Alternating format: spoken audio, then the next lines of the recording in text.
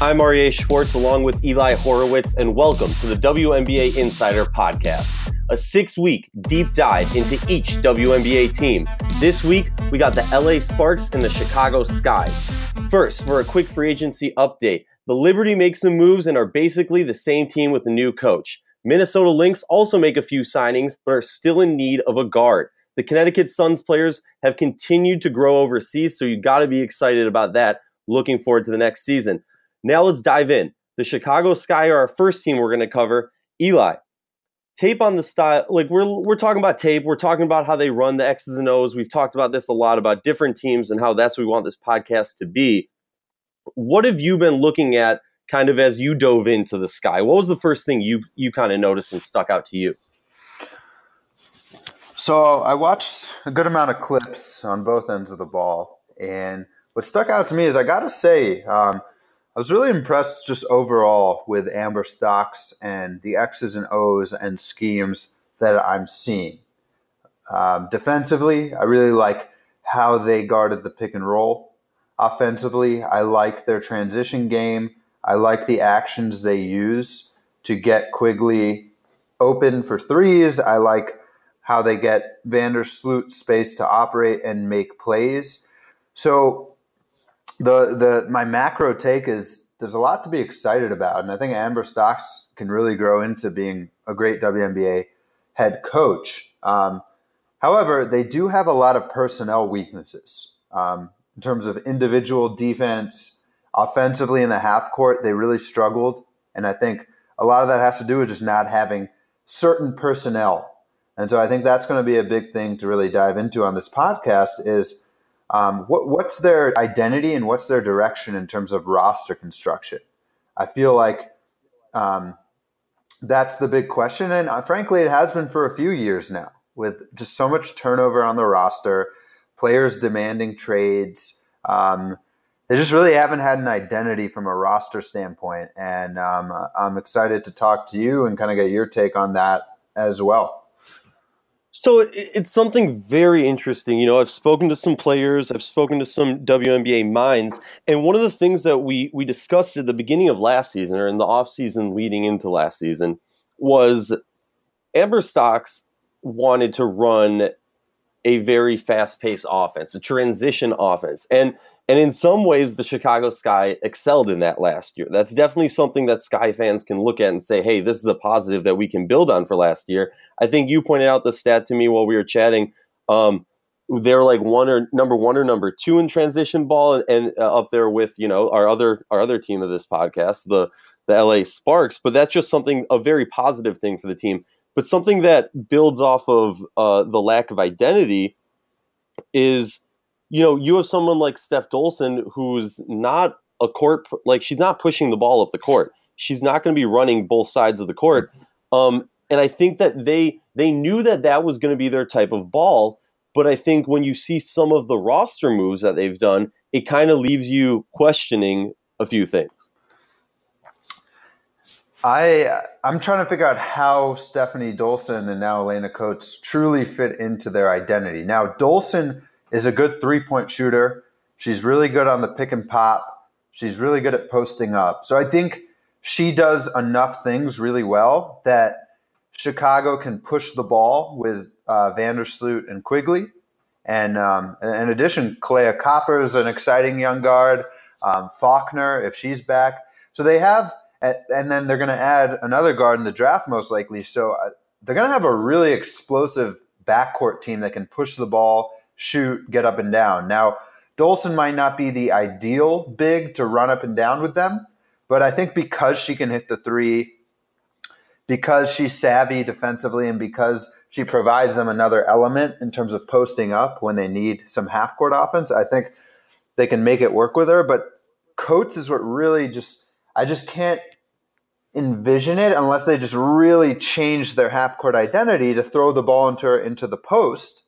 And maybe it's good to have that kind of duplicity and ability to do that. But I don't know.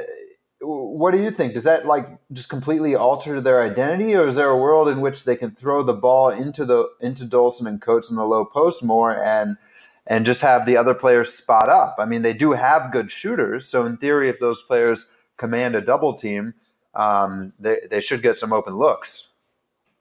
Well, I think it's really interesting. A lot of times when you think about, and this kind of just popped into my head while we were chatting, a lot of times when you think about a high pace offense, someone who's going to push the ball up the court and play this transition ball that they want to play, you often don't think of Dolson as being that stereotypical form for that position. But something very interesting is because she has that pick and pop shot that's so quick. Like, she has other aspects of her game that are very quick that often are make it so that she is able to play that style of offense, which is great for how she's been able to fit into the sky. And we saw that last year. I think it's interesting that you have a lot of players on this roster that can shoot and a lot of players that can feed the ball. Dolson can feed the ball. Quigley and Sloot can feed the ball. I mean, even Cappie, and we'll get to Cappie later, last year before she had her concussion, I mean, she was leading the league in assists, which goes really underrated early on in the season when this team was struggling and had a lot of players playing overseas with overseas commitments.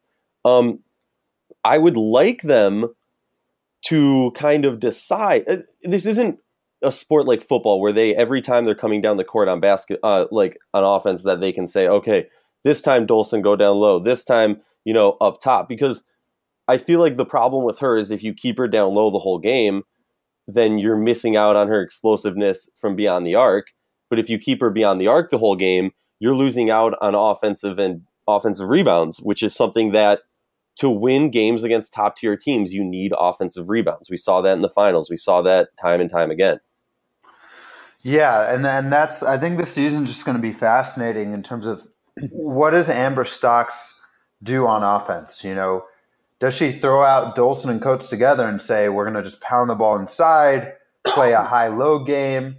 Coates is very familiar doing that at South Carolina alongside Asia Wilson, and Stephanie Dolson did that alongside Brianna Stewart. I think the difference is, though, think about it.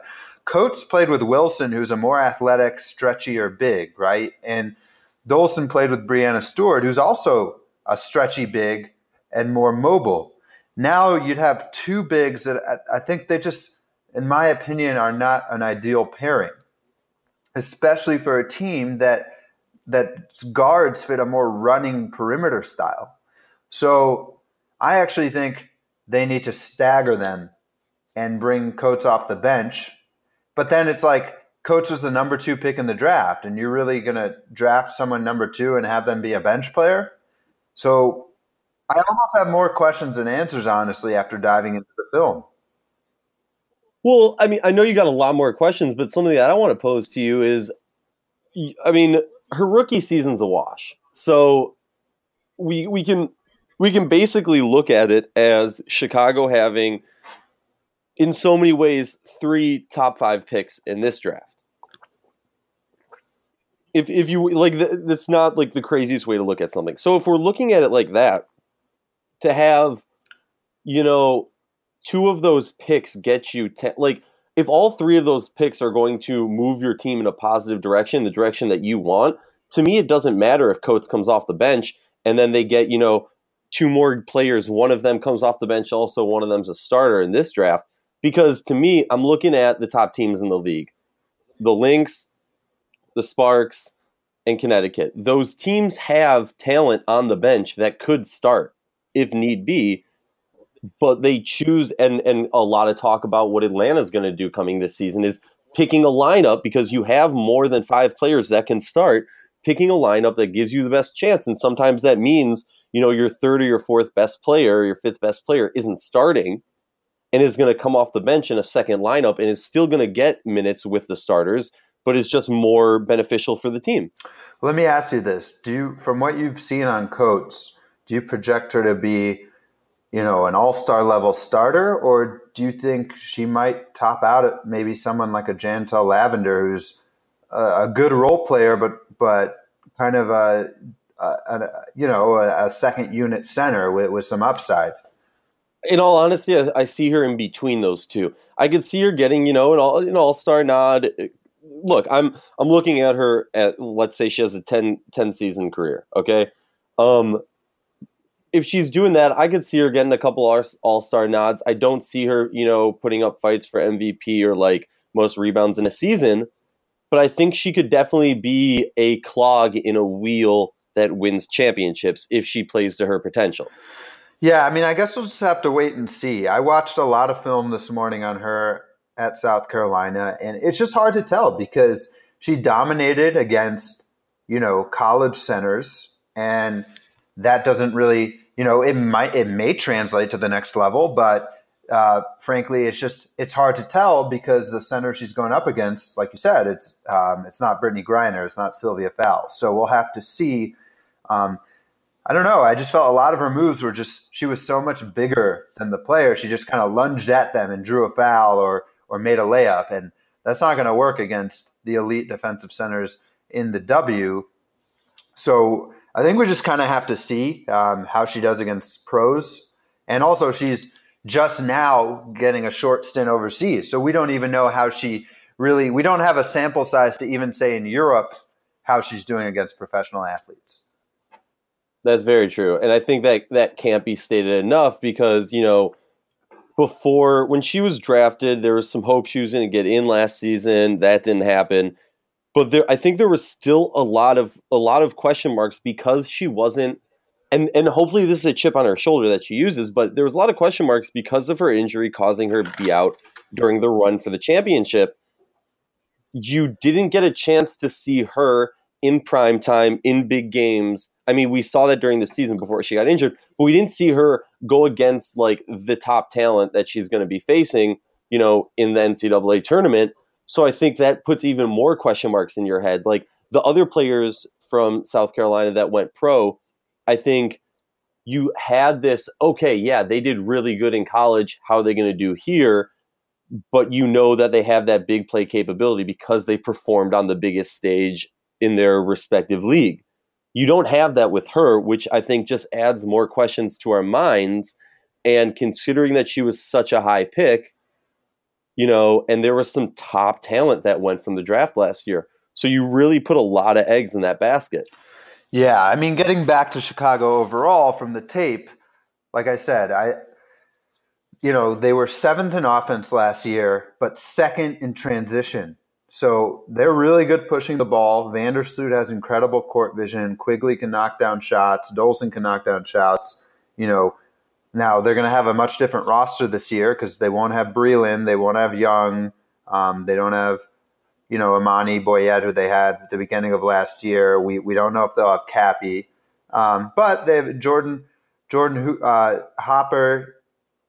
Is it Hooper or Hopper? She's another one that can knock down shots. Hooper. She can knock down shots, and they're gonna, So I guess in summation, given that pushing the ball in transition and spreading the floor is kind of their strength, I don't see how Dolson and Coates can really play together while simultaneously maximizing Vandersloot and Quigley and the pace they want to use, even with if they have Faulkner and Kalea Copper. I just don't see it.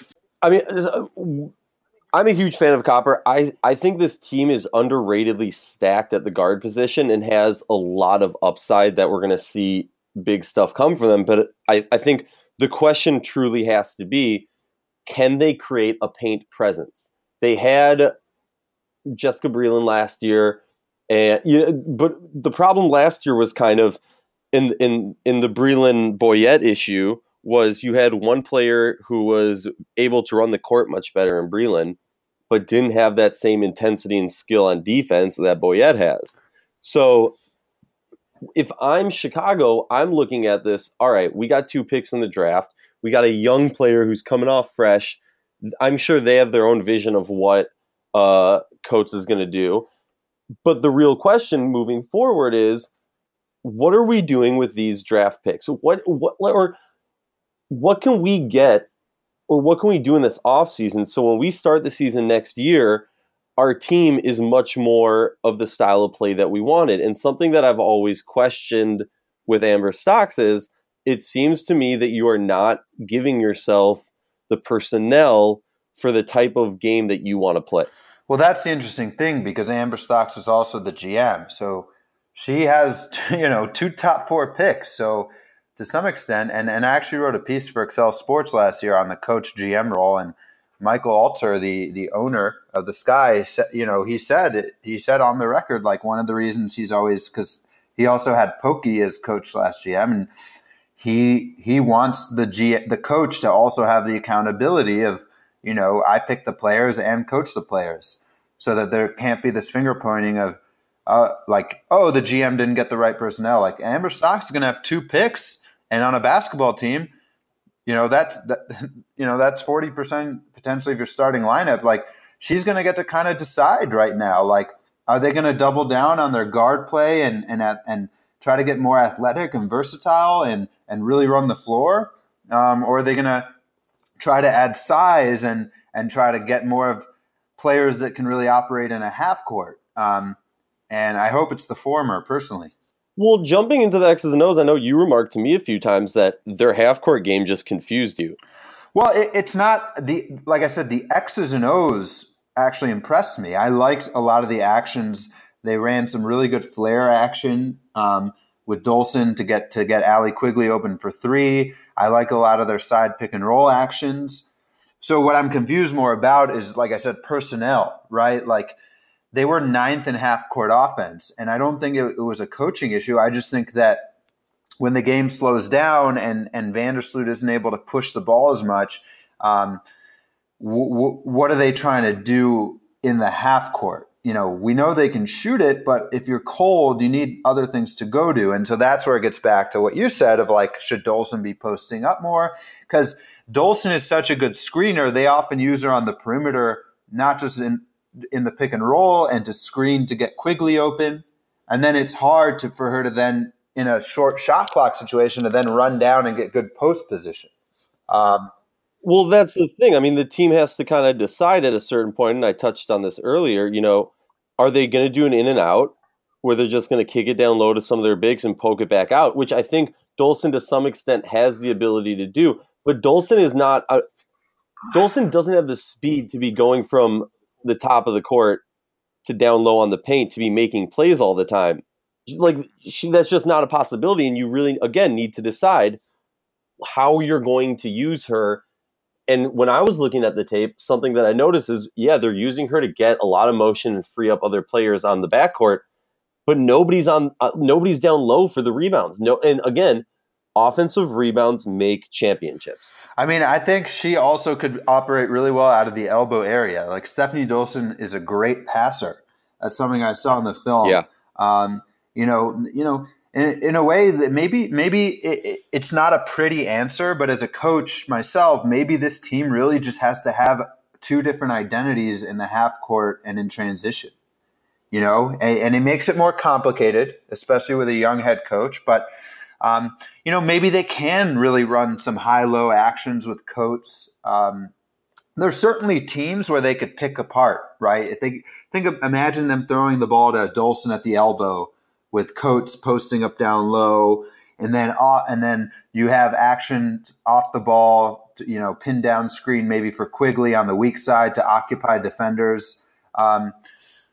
There's a lot they could do. I think that as much as we're posing a lot of questions, I think the good news, if you're a Sky fan, is the fact that there are so many questions means that there are also a lot of possibilities, right? Like, even if it's for 10 minutes a game, they could run out Dolson and Coates and give some teams some problems if you have three shooters around them. Because remember, Dolson can also shoot too. So essentially you'd be surrounding Coates with four shooters. Now, do I think that would work maybe against a Sylvia Fowles or a Griner? No, but I think there are teams that could really give some problems. Well, so that's what I was going to ask is, and it kind of boils back down to if we feel that Coates can be this type of player, but can she handle the one-on-one against, a starting center in this league while you have those four shooters? Now, that's what it boils down to, I think, if you're going to run that. And like you said, I don't think she can handle Sylvia.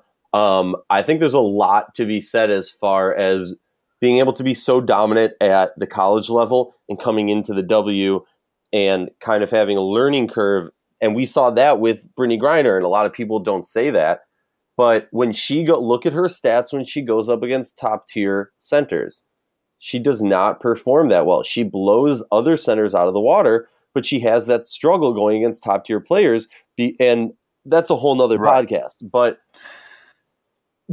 for Coates, I mean, I think that's something to be said. Like she's going to need to have strength and power down low, and can she have that against a bigger player? Right, and then again, why I'm saying there's questions is another solution they could do to their half court struggles. Like I said, they were 9th in the half court, 7th overall in offense. Is just playing small ball. Right, they were 2nd in transition offense, and I noticed they took a lot of mid range shots. Breland, Young, but those players are gone now. So another direction they can go to is just put 5 shooters out there. Spread the floor, play 5 out. Dolson can be one of them because she can shoot the 3, and just really spread the floor.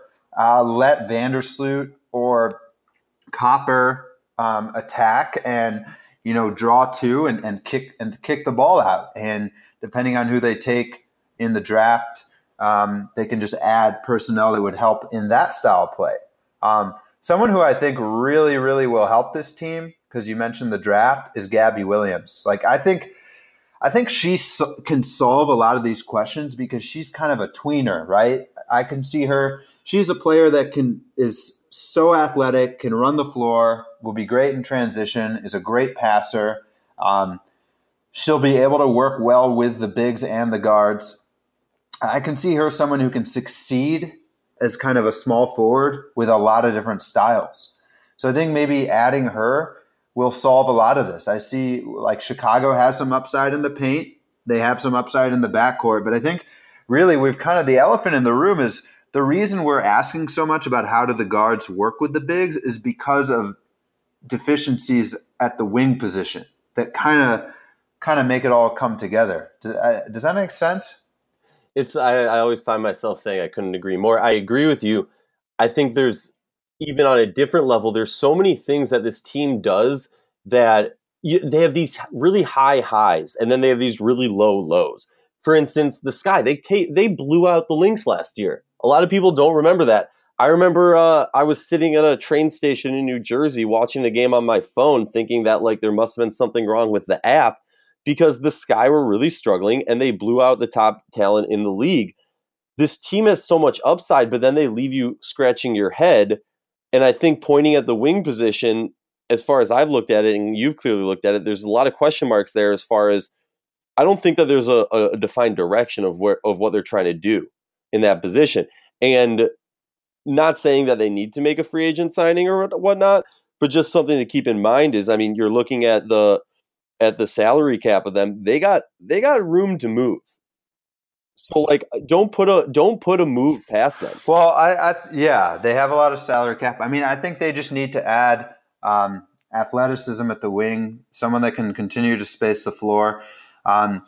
Gabby, again, I think Gabby Williams solves a lot of their problems because, like we said, they kind of have personnel they have talented personnel, but personnel that some of their personnel are really half-court oriented players. Some are really transition push players. They don't have a lot of great two-way players. I think that's a lot of their problem, even defensively. Like their backcourt struggle can be attacked one-on-one. Gabby Williams is someone who's a two-way player that can fit any style of play. Now, I honestly think Gabby Williams should be selected 2nd overall. I mean, hopefully she's there for Chicago. I think most of the draft boards have her going 3rd, with Asia Wilson going 1st, and then Indiana taking a guard because, like we talked about last week, Indiana kind of needs like a face of the franchise, which could be a Kelsey Mitchell or Diamond DeShields. But to me, Gabby Williams is the 2nd best prospect in the draft. Well, let's talk about draft real quick. Let's put yourself in the shoes of coach and GM Amber Stocks. There was talk about it. We've chatted about it a lot in the podcast. Bill Laimbeer possibly trying to do some trades with Chicago and whatnot. Forget what Bill's saying. If you're Amber Stocks, you're sitting there and you're looking at the roster they have now. What you've looked at the tape, the X's and O's from last year, looking forward, and how we know she wants to play that style of offense of pushing the pace, transition ball. Do you think that it's better in this specific draft to go for 2 top 5 picks versus the number 1? I mean, I think Asia Wilson would be such a nice pick and roll partner to Vandersloot and Quigley, but I think overall this draft has so much talent. You got to take the 2 picks. I think if they can get Gabby Williams and then another elite guard, which they can, unless Indiana has a change of heart and takes Gabby Williams second. But if they can get Gabby Williams and DeShields or Gabby Williams and Kelsey Mitchell, or even I really like Lexi Brown out of Duke, I think it just gives them more upside. I don't think they're one piece away in terms of an Asia Wilson. I think they're 2 pieces away, 2 to 3. So I think having 2 is great. And then you still have a lot of trade ammo, right? Because you get two more elite prospects with Coates and Dolson, and I feel like there's a trade somewhere in there as well. And that's why I think, like, to some extent, there's a limit to how much we can analyze them because this roster is going to look so different in April. Yeah. What do you think, though? Would you consider, trying to make a play for the number 1 pick? To me, hell no. Hell no. Because if it kind of boils down to what you're saying. I don't think that there's necessarily one player in this draft that jumps out and makes me say this player is going to make this team a championship contender. I think they're 1 to 3 players away. Now, you're basically saying, okay, is there one player that is one of those 1 to 3 players, or do we go for 2 top talents and then possibly fill 2 of those positions? If I'm the Sky, you have a good amount of vet presence on the roster. We talked about having open space on the cap. So, like, if they really wanted, and we've personally talked about Pondexter possibly coming back there just because of roster on Sparks and other teams doesn't necessarily make sense. But if I'm the Sky, I'm using that. I'm building, and I'm finding 2 players. I mean, this draft is so deep. I mean, imagine Gabby Williams on this team along with DeShields. Like, just for a couple seconds here, imagine that's the roster. You have the roster they got now, and then you add those 2 top talents. I think they make an immediate impact and take this team to a definite playoff team. Now, not necessarily, a championship contender, but somebody that once those players get some time under their belt, if they grow like a lot of people are expecting, they definitely can be putting this team on a championship competition caliber. Yeah, I mean, imagine a lineup where you have Diamond DeShields, Courtney Vandersloot, Allie Quigley, Gabby Williams, and Stephanie Dolson. I mean, that team is going to be able to get out, run, shoot. Williams provides more athleticism defensively. I think DeShields, the thing is, like, with Vandersloot and Quigley, it limits what they can do defensively. Now you add some players that can actually provide some more ball pressure. And, the more I think about it, what I would go to Coates, if I was Coach Stocks, I would go to her and say, you're going to be the anchor of our second unit. You're going to come out there. You're going to be the featured player. You're going to come out, play 15 to 25 minutes a game. We're going to throw you the ball, and we're going to play slow when you're out there. I feel like that's a way they could go. Really give Colts this kind of featured role in the second unit where she gets to go out there, get 6 to 8 post touches, get up her shots, slow the game down. But I think with our starting 5, I think they need to just get athletes, keep running. It was such a strength for them last year. And teams really had to think about that. Like, when you're game planning from Chicago, it's like, man, they have all these shooters. They push the ball. How do we contain them? Well, that's a great point, because if you think about it, if you're standing there and you're saying Coates is the anchor of your second team, that's saying some good stuff as far as, like, the confidence you have in your first team. And I'm not saying, like, she's not good enough to be the starter. Again, I'm saying we have a lot of teams in this league, and the top teams in this league have proven this. You have players coming off the bench that have top talent and could be starters, but you're doing what's better for the team. And you've seen that trend kind of take over And I think you really see it morph and kind of control the mindset of a team. And that's the mindset you have if you're a champion. Absolutely. And they can start them together. They could really take advantage of matchups too. They can mess around with other teams, right? If the other team goes small, then maybe you put in Coates and Dolson. Then if they go big, you sub them out really quickly and put in another shooter. And I feel like, again, even though there are, like we said, we're raising questions, but the positive is they can kind of, if they draft well, they can have the flexibility finally to really dictate tempo to other teams. Yeah. I mean, the tempo is so key to their style of play. If you watch tape on them, when their tempo gets disrupted, that was the thing that kind of threw their wheel off course.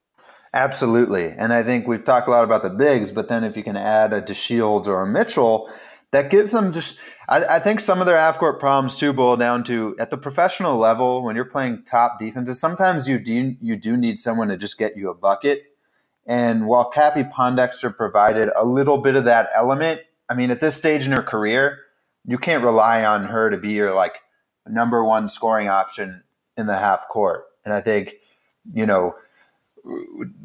depending on which guard they take, they can potentially now have somebody who, hey, if we need a bucket in the half court and our sets aren't working, just get to the rim. Yeah, I agree. And I agree. But so let's, every week we focus on a fan question. We pick it out. We reach out to the fans and we say, hey, shoot us some questions.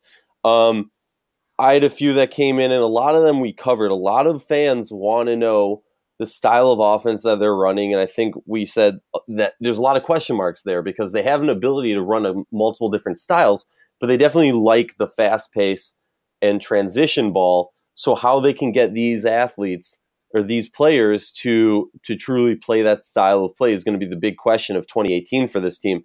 Another question that's coming in from Charles A. Smith talked about the sky management and how that's doing it. So what my thought is, as far as the sky management is, if you're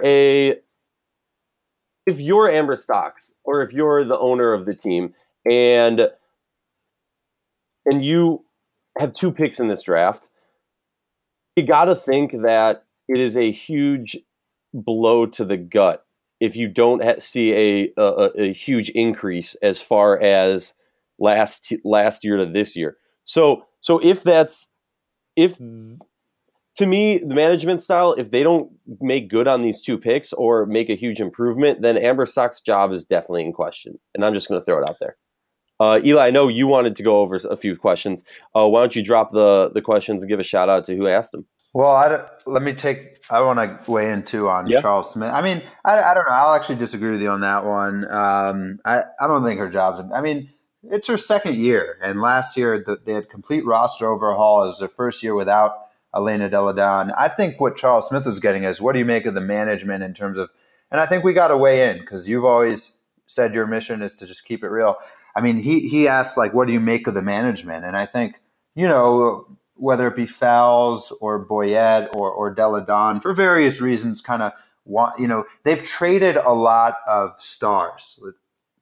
And I will say, to their credit, they have done well at getting good return on the trades. I thought in the Elena Delle Donne trade, to come away with the number 2 pick in the draft and Dolson, I mean, that's as good as a package as you're going to get when you had no leverage. I mean, she said, I'm going to sit out the season if you don't trade me.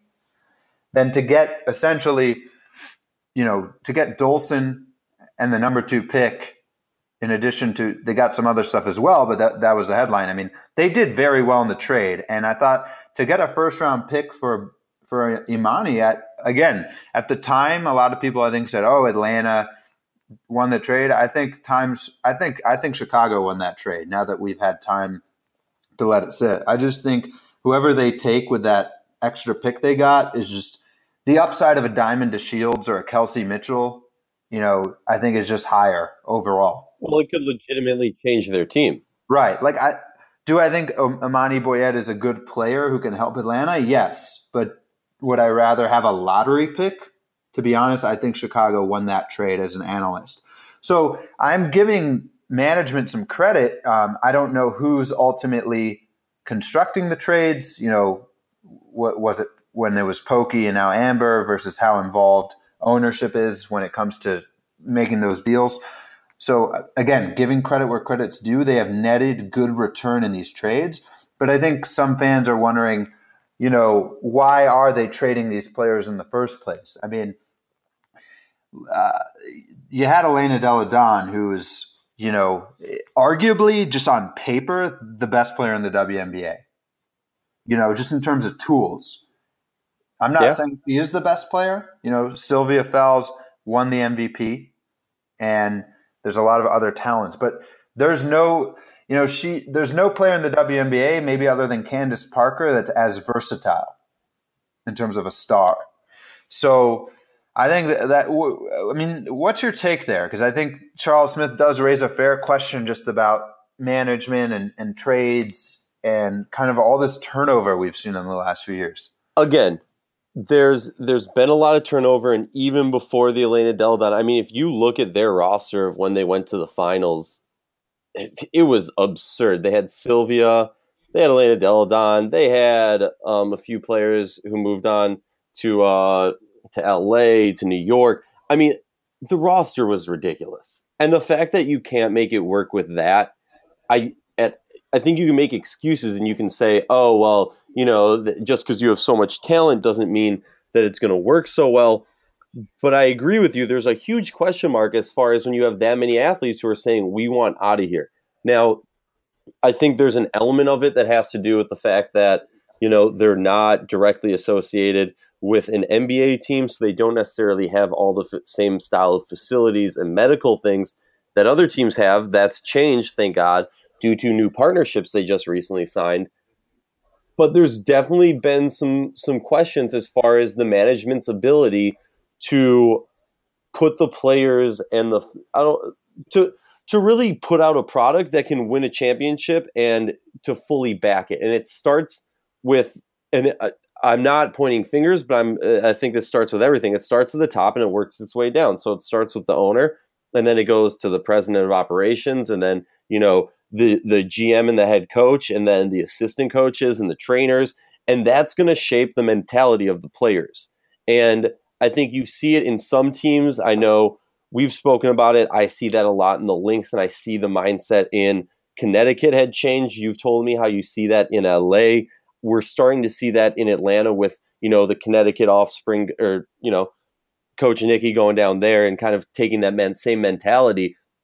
I think that's really the biggest question is can this team and the management get together and figure out a way moving forward that they have one mission, and that mission needs to be a championship and working together towards that goal. Yeah, and like I remember Fowles on the Around the Rim podcast with LaChina Robinson definitely had said, like, she, in a politically correct way, she had kind of said when she got to Minnesota, she just saw like an organizational synergy she hadn't seen before.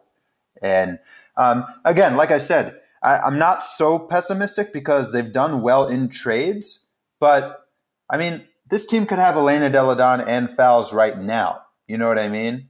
And for as much as we want to talk about Coates and Dolson, I think anyone in the world would take Delle Donne and Fowles over whatever they have now, right? So, oh, hell yeah. It just seems like, I don't know, there's a story there on Delle Donne that maybe will never get fully told.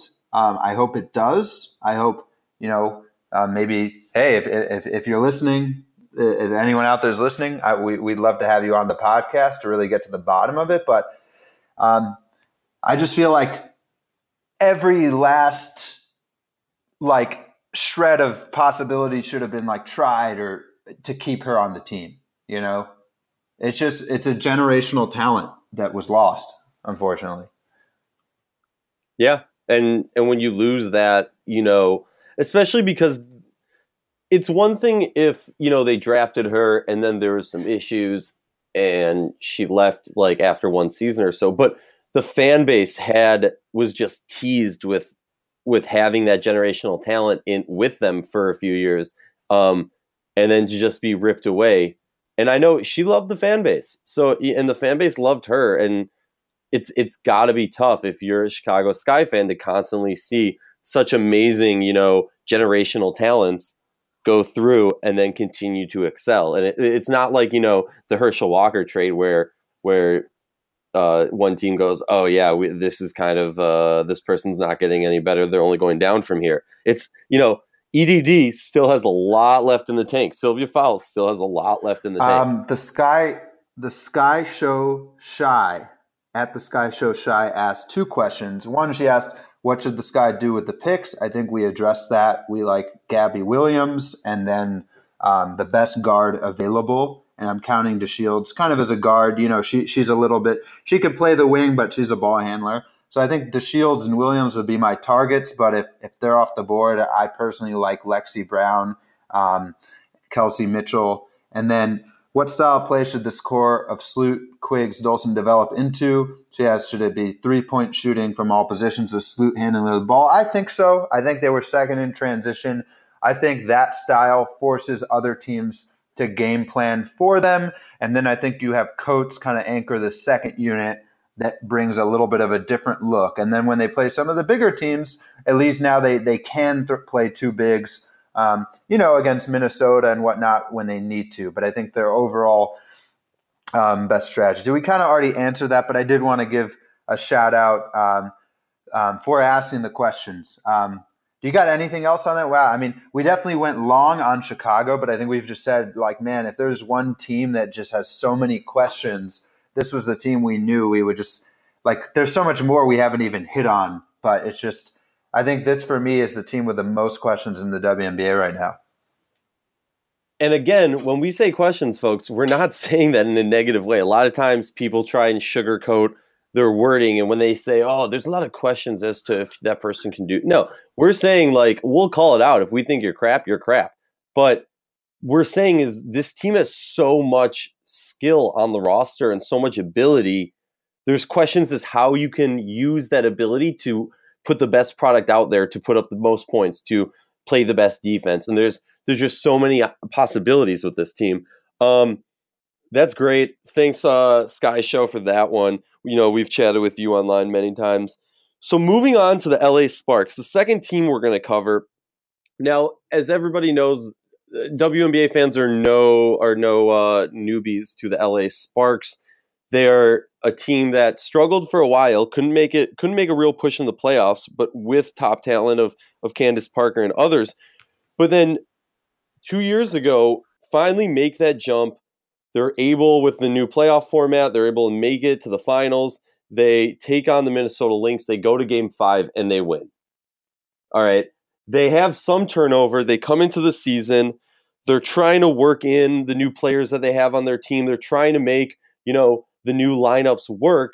They struggle early on, but at the second half of the season, they just hit a gear that even the Lynx and no other team in the league was on, looking beyond scary. And to me, the elephant in the room, the question is, your team in many ways got better than it was when you won the finals. You went to Game 5 again. Now, obviously, you can argue, okay, we were one play or we were one quarter or one drive away from winning that game. We were one game away. But I think you have to ask yourself, the team got better after a championship win, and then you lose the following year. What can you do? What's your next step coming into this season? Well, I don't think they really need to do too much. I mean, they were one game away from winning back-to-back titles. They were right there with Minnesota. I think they were, second in offensive and defensive rating. They were first in offense in terms of points per possession. So it was 2 5-game series, and I think they're right there. Like there's a clear top 2 in the WNBA, and I expect those teams to meet again for part 3. And so the short answer is they just need to keep playing.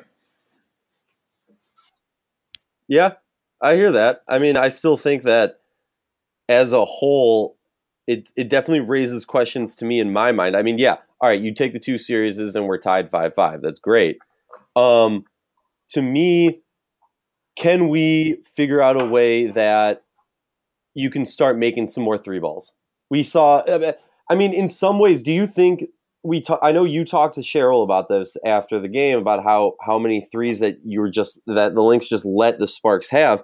Do you think that that's something moving forward that they try and shore up? And I know they have 3-point shooters, but they just shot abysmal in the playoffs. Yeah, well, I asked Coach Reeve after game 3 in the finals,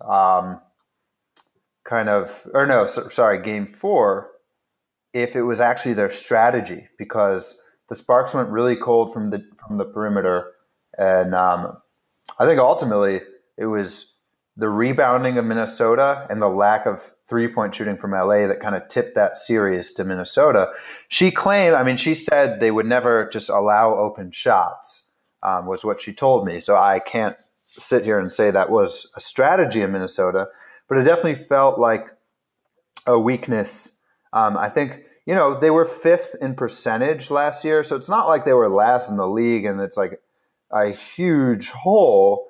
But I think when you go up against Minnesota, that's the thing. Like, the size LA has starting Nneka and Candace is somewhat neutralized against Minnesota with Brunson and Fowles. And so I think the advantage LA actually has in that matchup specifically is getting out in transition and shooting and trying to force Brunson and Fowles to guard the perimeter. And I think ultimately, like, Chelsea Gray led the league in 3-point shooting, but they're kind of inconsistent after that, right? Candace can knock it down, but it may not be her top asset in her game. Nneka and Beard are definitely more comfortable from the mid-range than from 3. Odyssey Sims is not a great 3-point shooter. She did get hot in the playoffs and hit some really big threes, but overall, mechanically and just her overall percentage for the year, that's definitely not her game. So I do think, like, they're a team that in that matchup, Minnesota can kind of pack it in to try to, stop Sims from getting to the rim and stop some of the post game. And I don't know if they have.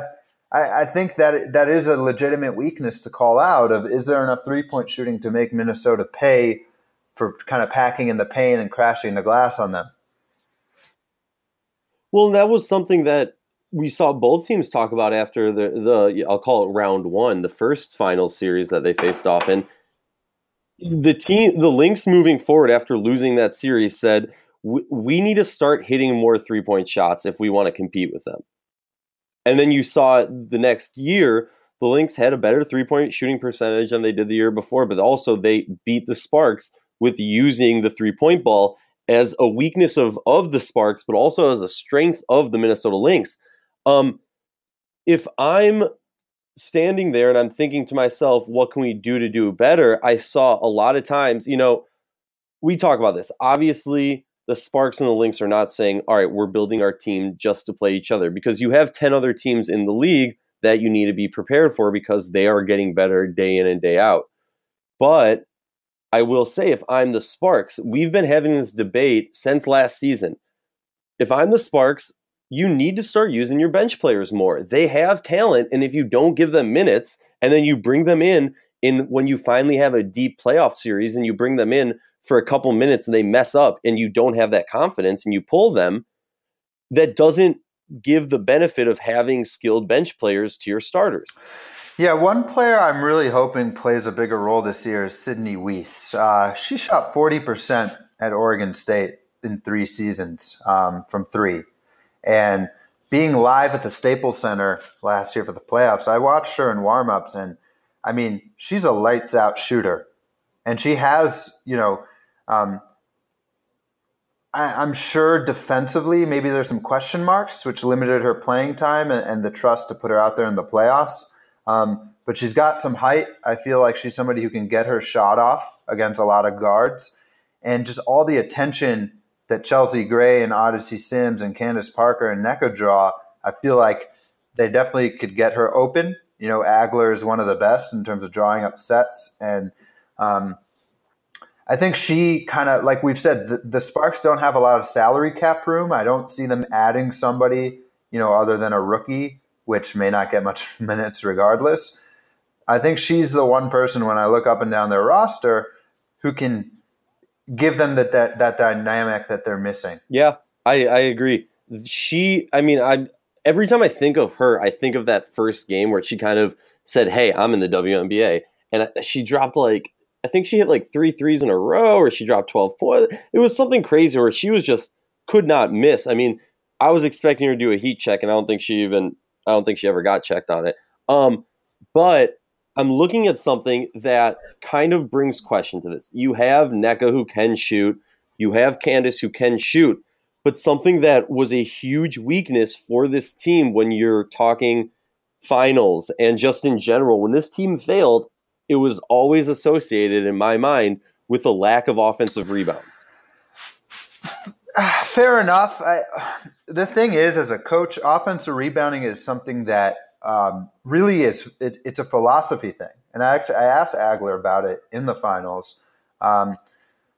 Some teams choose to crash the boards. Some teams prefer to get back in transition because think about it for kind of the casual fan who might be listening to this. If you send 3 or 4 players, if you put up a shot, okay, so I'll walk it through. Let's say Chelsea Gray puts up a shot. If you send Nneka, Candace, Elena Beard to the offensive glass, if you don't get the rebound, that means that you have 3 players under the basket and the other team can just push the ball down the court and get into their transition game.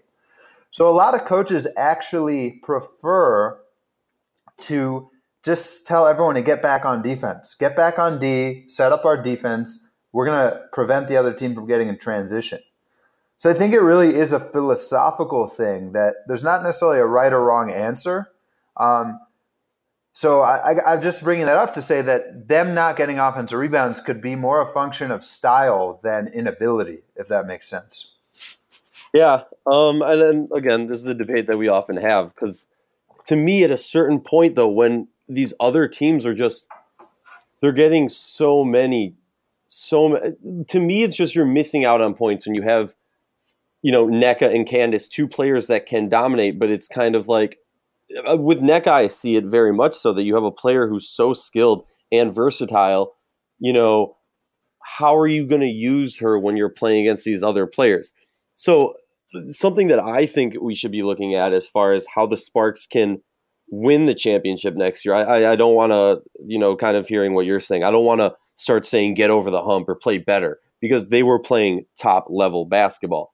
So to win the finals next year, I think something that we got to start talking about is Elena Beard was a liability on offense at times.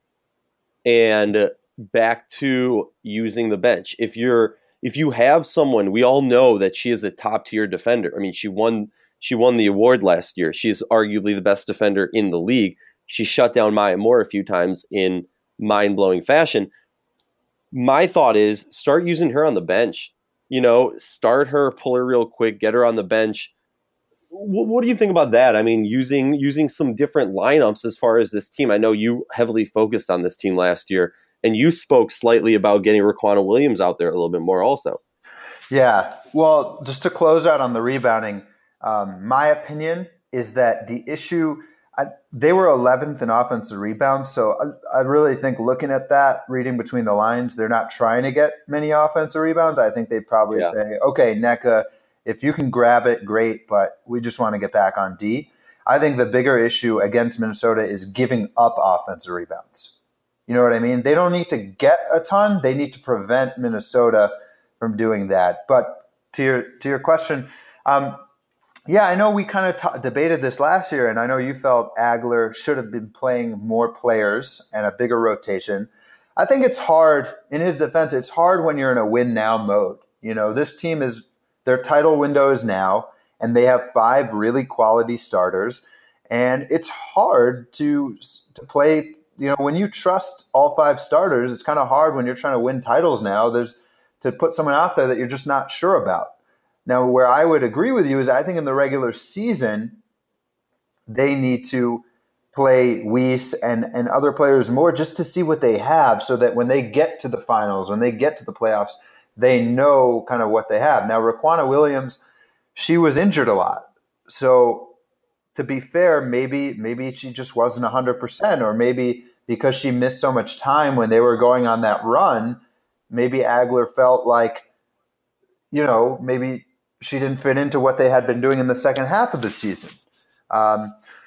One thing I think I would like to see against Minnesota is maybe staggering the minutes a bit more, so that I feel like there's a world where 4 of the 5 starters can always be out there. So rather than bringing in Carson and Lavender together, or Carson, Lavender, and Williams, maybe you sub out Elena Beard early, or you sub out Sims early. And so you always, if you can have 4 of the 5 starters always on the court, so maybe you have Lavender, Williams, and Carson, you have them playing one at a time with 4 starters. Maybe there's something they can play. I think they can play with the rotations. But like we said, from a cap situation, I don't see them getting anybody that's going to like play a huge role other than it being Weiss or somebody they already have kind of stepping up in the regular season and proving to the coaching staff that they deserve a role in the playoffs.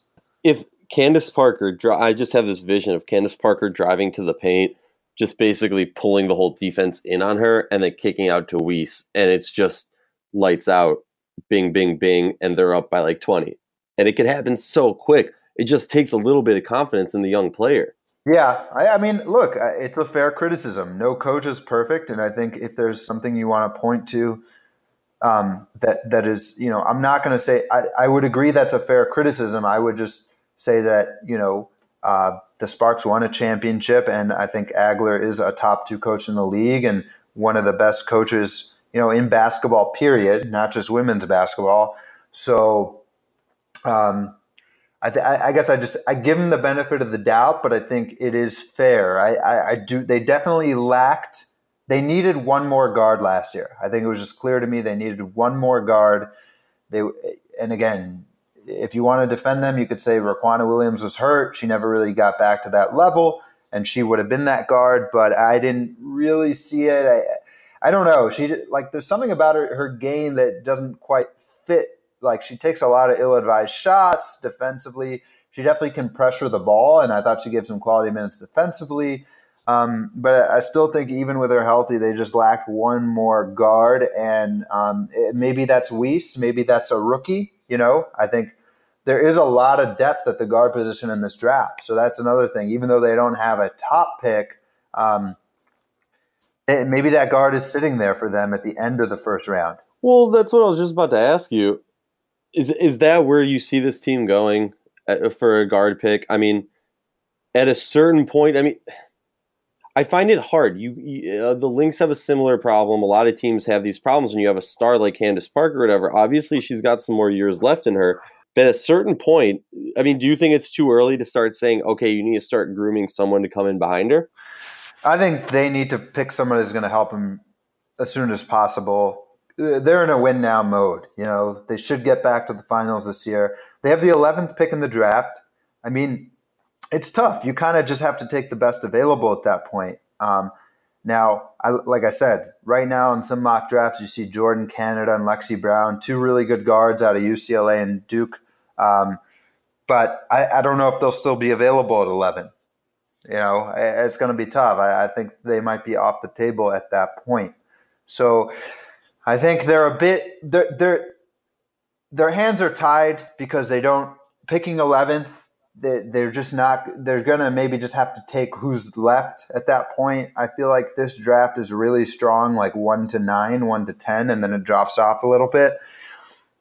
They don't have the cap room unless someone like Cappy Pondexter says, "Hey, I'm willing to play for the veteran minimum because I want to live in LA and I want to help you."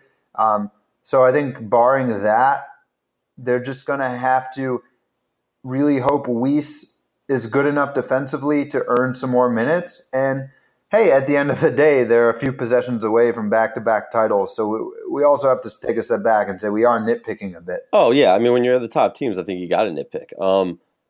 So I'm looking at a few fan questions, and one of them just kind of popped out at me from Jake DeBacher. Jake DeBacher. With the lack of cap room and recent success that this team has had, is this team set? Now, I think that's a really interesting question because looking at this roster, I mean, if I'm a Sparks fan and I'm looking at it, I'm thinking to myself, Raquana Williams, Jantel Lavender, NECA, and Candace Parker basically have the whole cap.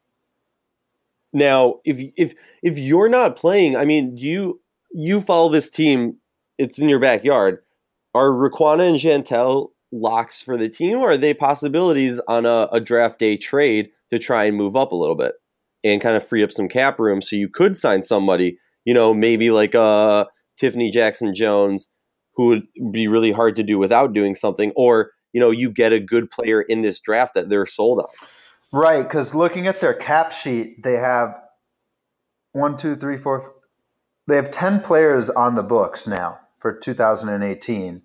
And while we don't officially have the numbers yet on Beard and Sims, if we're assuming they're close to the max, I mean, they basically have room. I mean, they need to get 2 players. One of them is going to be that 11th pick. I just don't see. There's no one they can add. I ultimately feel like they'll just have to sign their picks. Their 11th pick, and then in the second round, their 23rd pick to make the money work. You know, who would they really get? Like I hear what you're saying of like try to be creative, try to make a trade, but I mean, I just don't see any of those players having much value to another team. I don't know. Look at somebody like I could definitely see Raquana Williams or Jantel. All right, not with the current moves, but like before the free agency moves, I wouldn't have been surprised. A little trade and sign or something like that with Las Vegas. A player I think. Well, Jantel Lavender's signed through 2020, so Yeah. I mean, I just don't. What a team? That's a lot of money to put on your books. Yeah. For another team, she's getting max money and is signed for 3 more years. So to trade her, you'd have to take back somebody. You'd have to absorb equal salary. You know what I mean? Yeah. So I just feel like I like for another team to take on max money like that for someone who comes off the bench. That's what I'm saying. It's not that. Let me be very clear. It's not that those players aren't talented players. I'm just saying from a book standpoint, I don't see the upside for another team to take on that much money for someone who's playing a backup role right now. Oh yeah. And I think they need her because NECA and Candace get into foul trouble. And I mean, she's a legitimate third big. I think they need to keep her. I mean, a real thought for the Sparks, and we're kind of wrapping up here now, folks. But a real thought for the Sparks is, I think it needs to be said, and obviously you might disagree. They need to entertain that idea of possibly making some moves because, again, I mean, we don't know the contract of Odyssey Sims or Elena Beard, but just looking at the books right now, even with them, even like not knowing how much their roster is going to affect the cap, they barely have any room to sign anybody. Right. And just Raquana Williams is also making basically max money.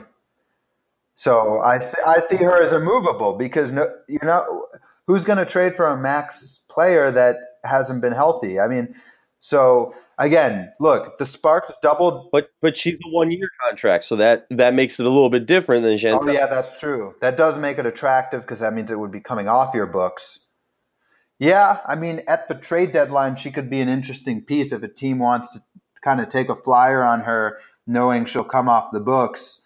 But I don't know. Looking at their cap sheet, I think they basically have, 7 to 8 max players that they feel are good enough to make them win the title. And I think they just need to draft really strategically here and see if they can, get somebody that's going to help them.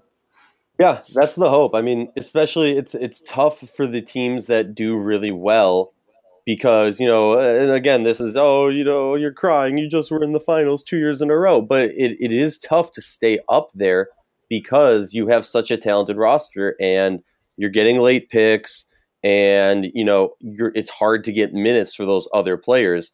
So if I'm the LA Sparks and the Minnesota Lynx, I'm thinking of, okay, what can we do with what we have with spending the least money? Kind of getting crafty with what you got there as far as making moves to make your team better and far better than the rest of the teams.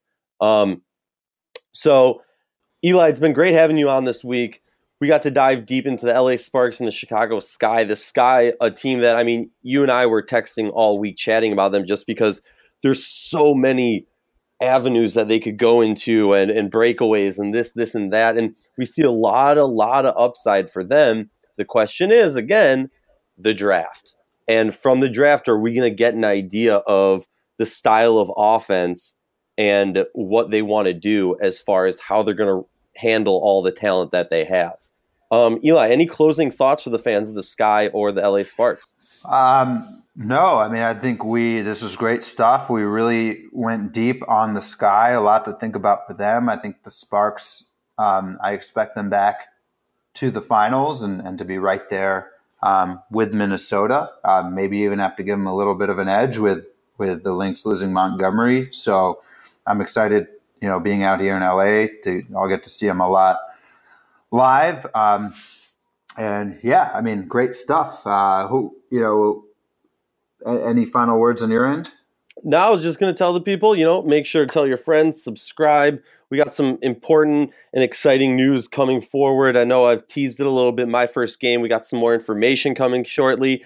And follow us on Twitter, follow us on Facebook, Instagram. But thanks for listening and have a great day. Eli Horowitz, why don't you real quickly remind the folks, what's your handle? I'm at Coach Horowitz 13. That's at Coach HOROWITZ 13. And definitely, follow both of us, subscribe. I mean, a little bit goes a long way. Like, we're trying to cover this league independently and provide the fans the coverage that's lacking from mainstream media sites. And the more support we get, the more we're able to do. I love it. All right, folks, that's it for the WNBA Insider Podcast. Again, it's Aryeh Schwartz along with Eli Horowitz. We're breaking down teams, diving deep, and we'll see you next week, guys.